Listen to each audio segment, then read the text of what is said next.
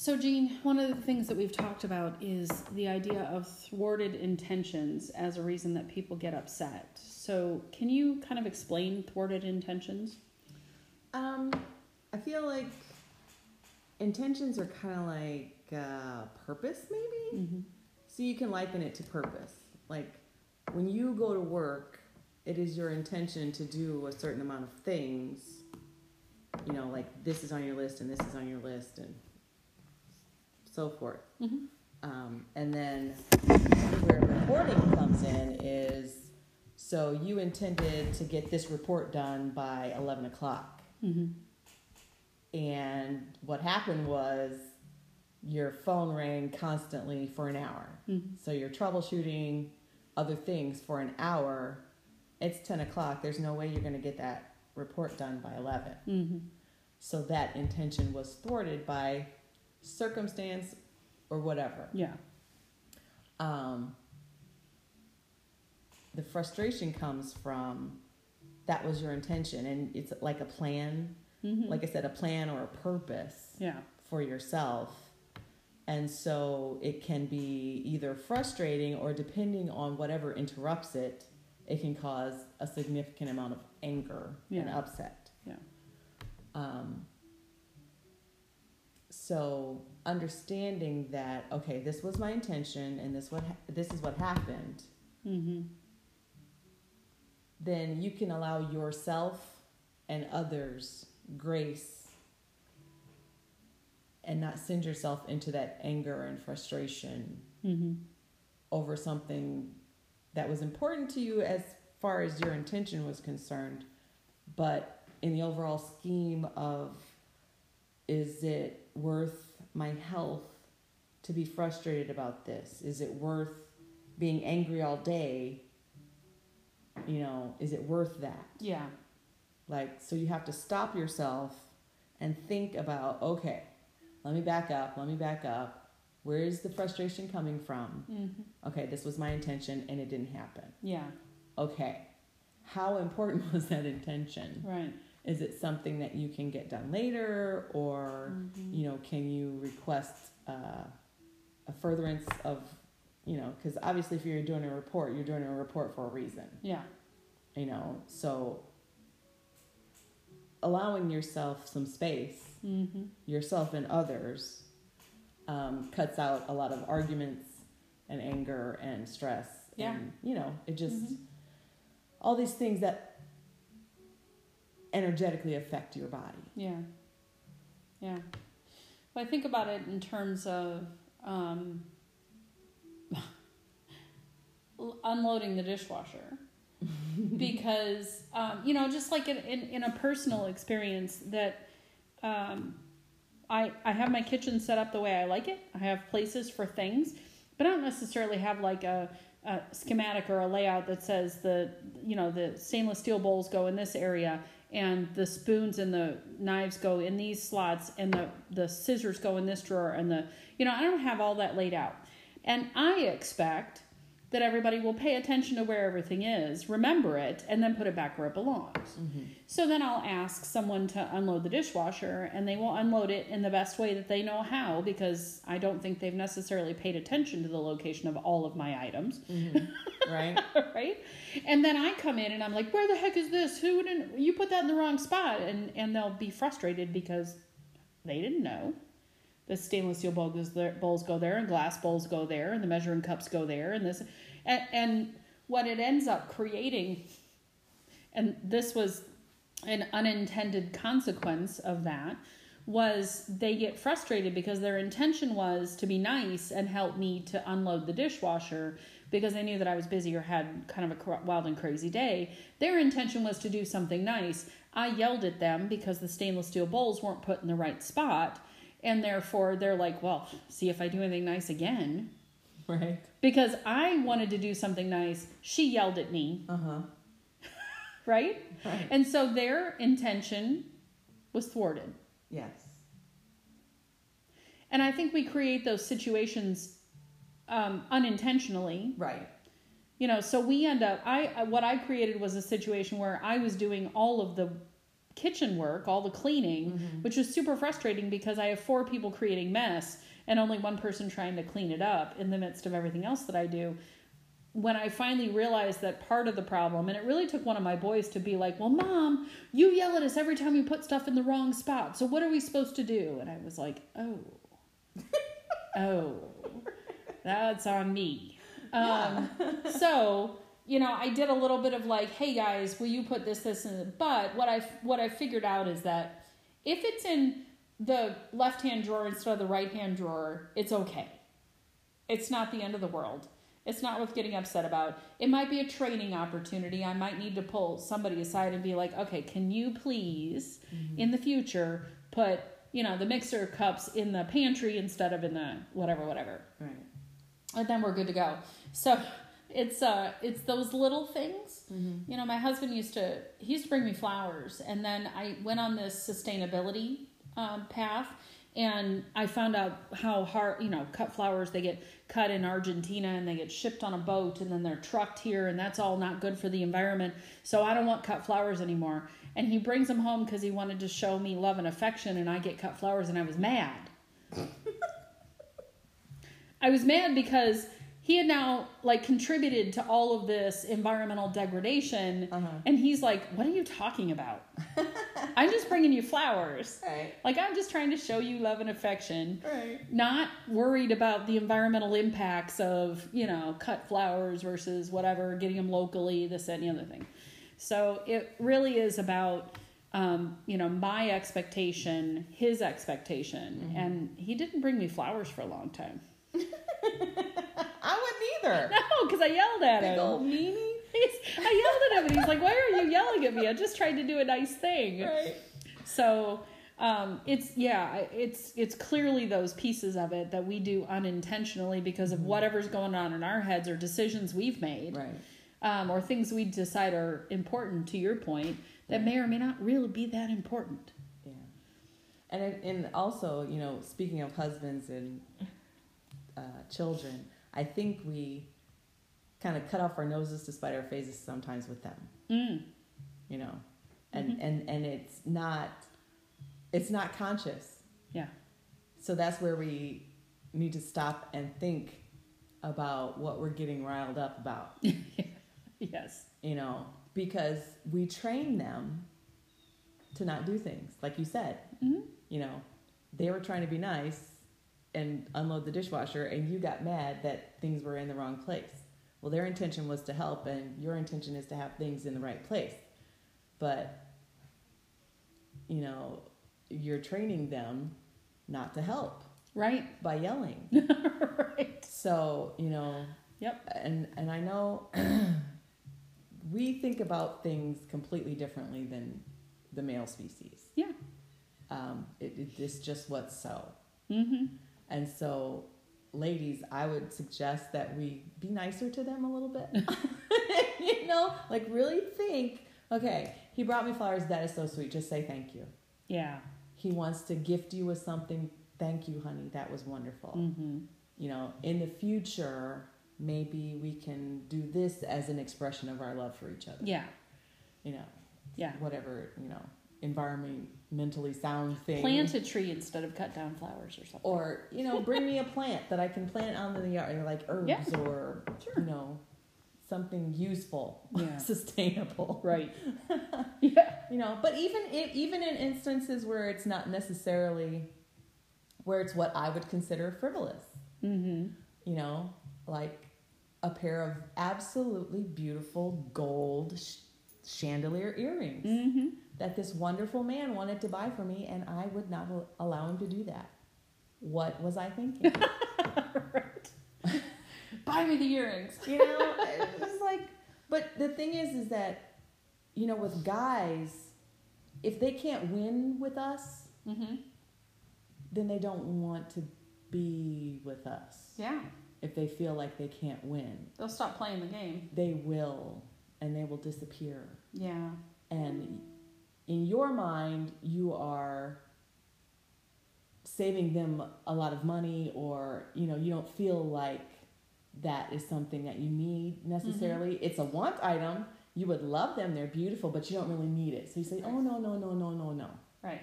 But you don't realize that if that is the way they show love, and that is their expression of love, is giving you things, then you've just cut off half of their love and expression. Yeah.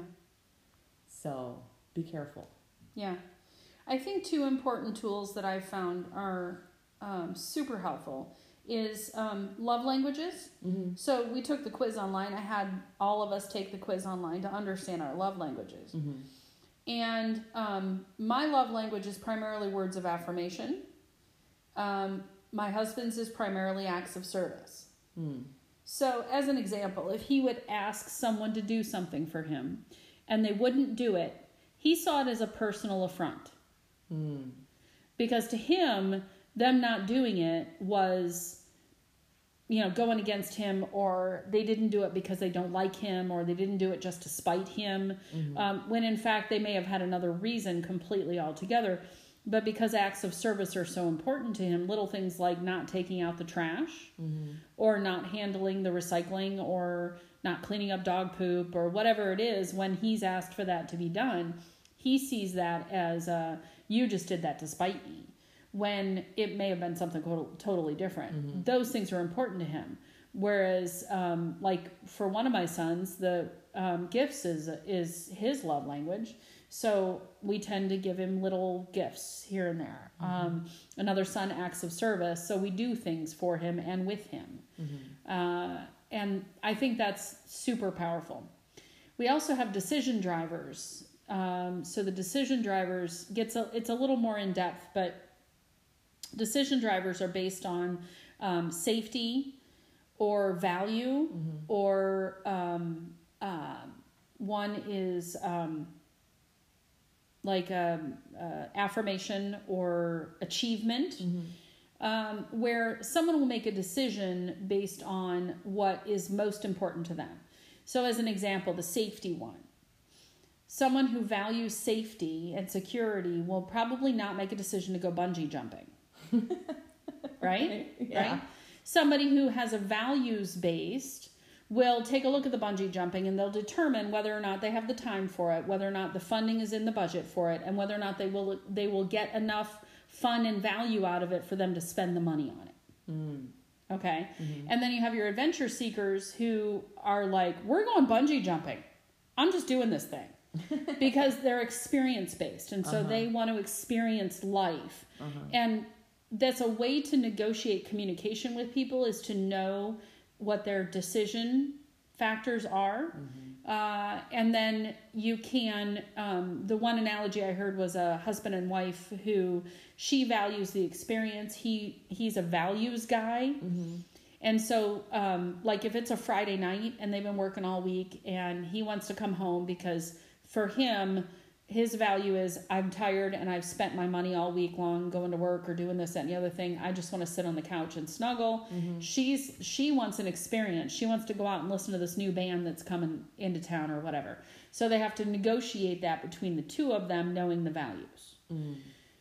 And I think sometimes as we get to know each other in relationships, we naturally start to move into that, but other times we position based on it, and it's really hard for us to communicate when we've taken positions. So if someone is expecting, like one of my favorite singers is Chris Stapleton. We were in Grand Rapids. I saw a billboard. Chris Stapleton's coming to town. I'm super excited. I want to do this. I love his music, whatever. We popped onto the website and I bought the tickets. Like, I'm super experience-based. Now, I got the values, think of it. I will get the budgeting and whatever. But I'm very experience-based. I would love to go travel Europe and experience as much of that as possible. My husband, on the other hand, is like, that's going to cost us a whole lot. And I have work to do and I need to be home in my bed. So we have to balance that. Like, he's willing to go for X number of days and do this, but then we have to come home and be at home. So that is another, like, if my intention is to have more experiences, his intention is to have more home time. If I push the experiences too hard, he gets frustrated because he doesn't get his home time. So I have to balance between the two so that neither one of us is super frustrated. Mm-hmm. I would rather have a trip to Disney World than a diamond ring. And so we've had to negotiate those kinds of conversations. Because if his intention was to honor me through a diamond ring, and I'm thinking, I don't want you to spend X thousands of dollars on a diamond ring, I'd rather we go to Disney World, then he still can honor us by gifting us something. And then we can have the experience that I like. And in his case, we got 2 free tickets.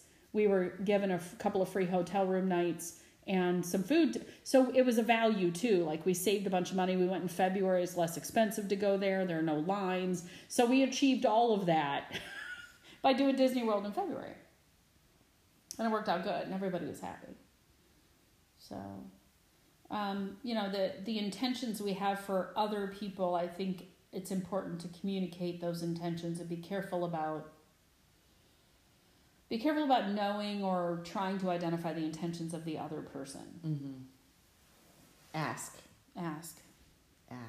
You can't necessarily get in trouble for asking. Right. Now, what if you have someone in your environment who seems intent on creating problems?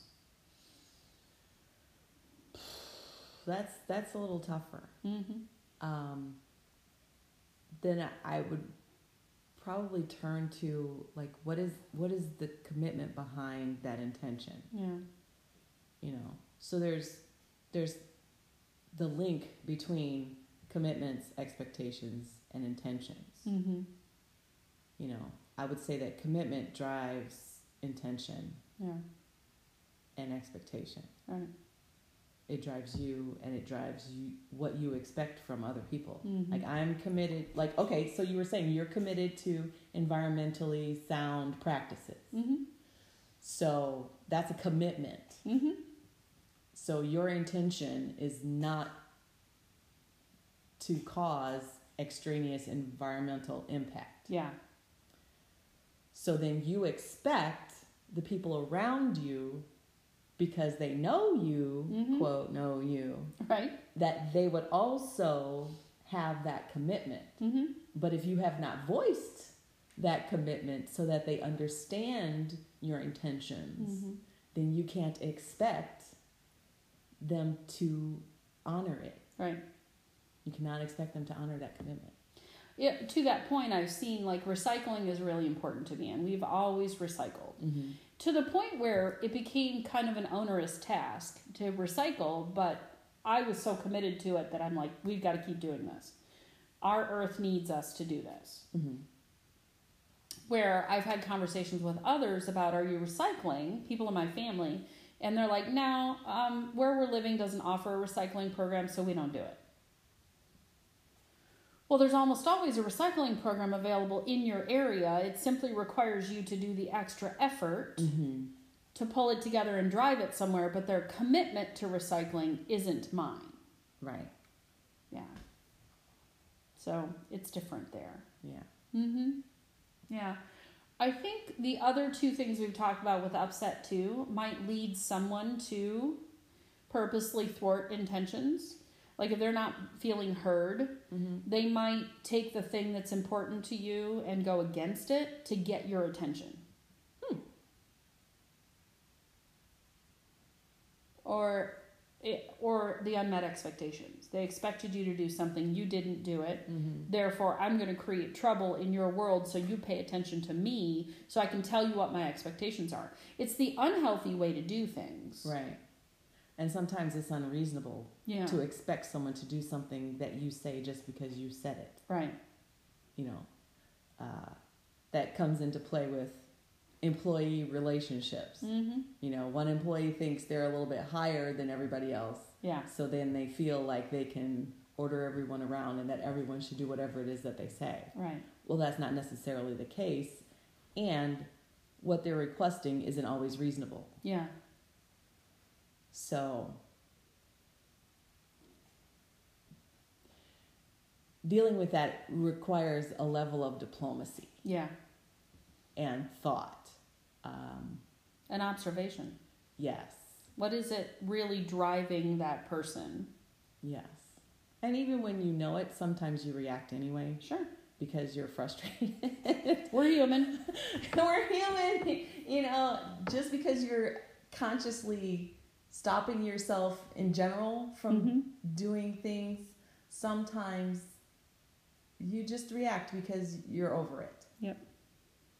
So, well, I also question when we have those experiences, what is the lesson in it? yes. If it keeps coming up, apparently I haven't learned that lesson yet. Yes. I still need to learn more. Right? Like the universe is just going to send it to me again and again and again until I keep figure seeing it out. it, right? And the fact that since we create so much of what we actually experience, what have we created that caused that whirlwind? And how can we then, going back to the weeds and fruit discussion, Right. I've now created weeds. How can I create fruit? Right. How can I shift it? Sometimes it's through silence. Sometimes it's through shifting what we say, the words we use. And sometimes it's through changing actions. Sometimes you need to separate from that situation for a period of time and then come back in with a fresh perspective. Right. Because what do they say? What you resist persists. Exactly. Yeah. Yeah. It's very true. Yeah. Yep. And I'm a firm believer that we create our own reality. So if you have created it, it's because you have something to learn and something to heal. More takes things to think about and learn. Well, it's true. And it's like, oh, I'll be doing that till the day I die, learning new stuff. But again, we have to take responsibility for our role. Yes. That's all. That I would say that is the key to everything. Yeah. You know, taking responsibility for your level of instigating the issue. Yeah. Yep. And sometimes that's hard, but It is. in general, it serves you to be responsible for yourself and your reactions. Absolutely. Yep. It all tied back to that, doesn't it? Well, good. Cool.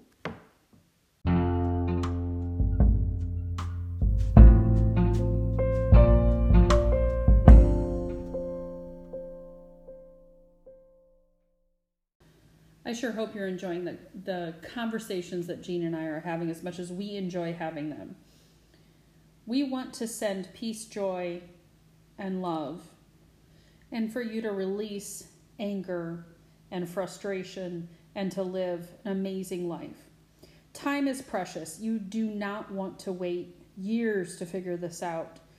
You want to build loving, supportive, amazing relationships to foster harmony, confidence, and self-worth in yourself and in your children, to know and harness your own power, to build a life that you love and adore and that you enjoy hopping out of bed to do every single day. Keep an eye out for the upcoming You Transformed workshop. We'll be launching that very soon.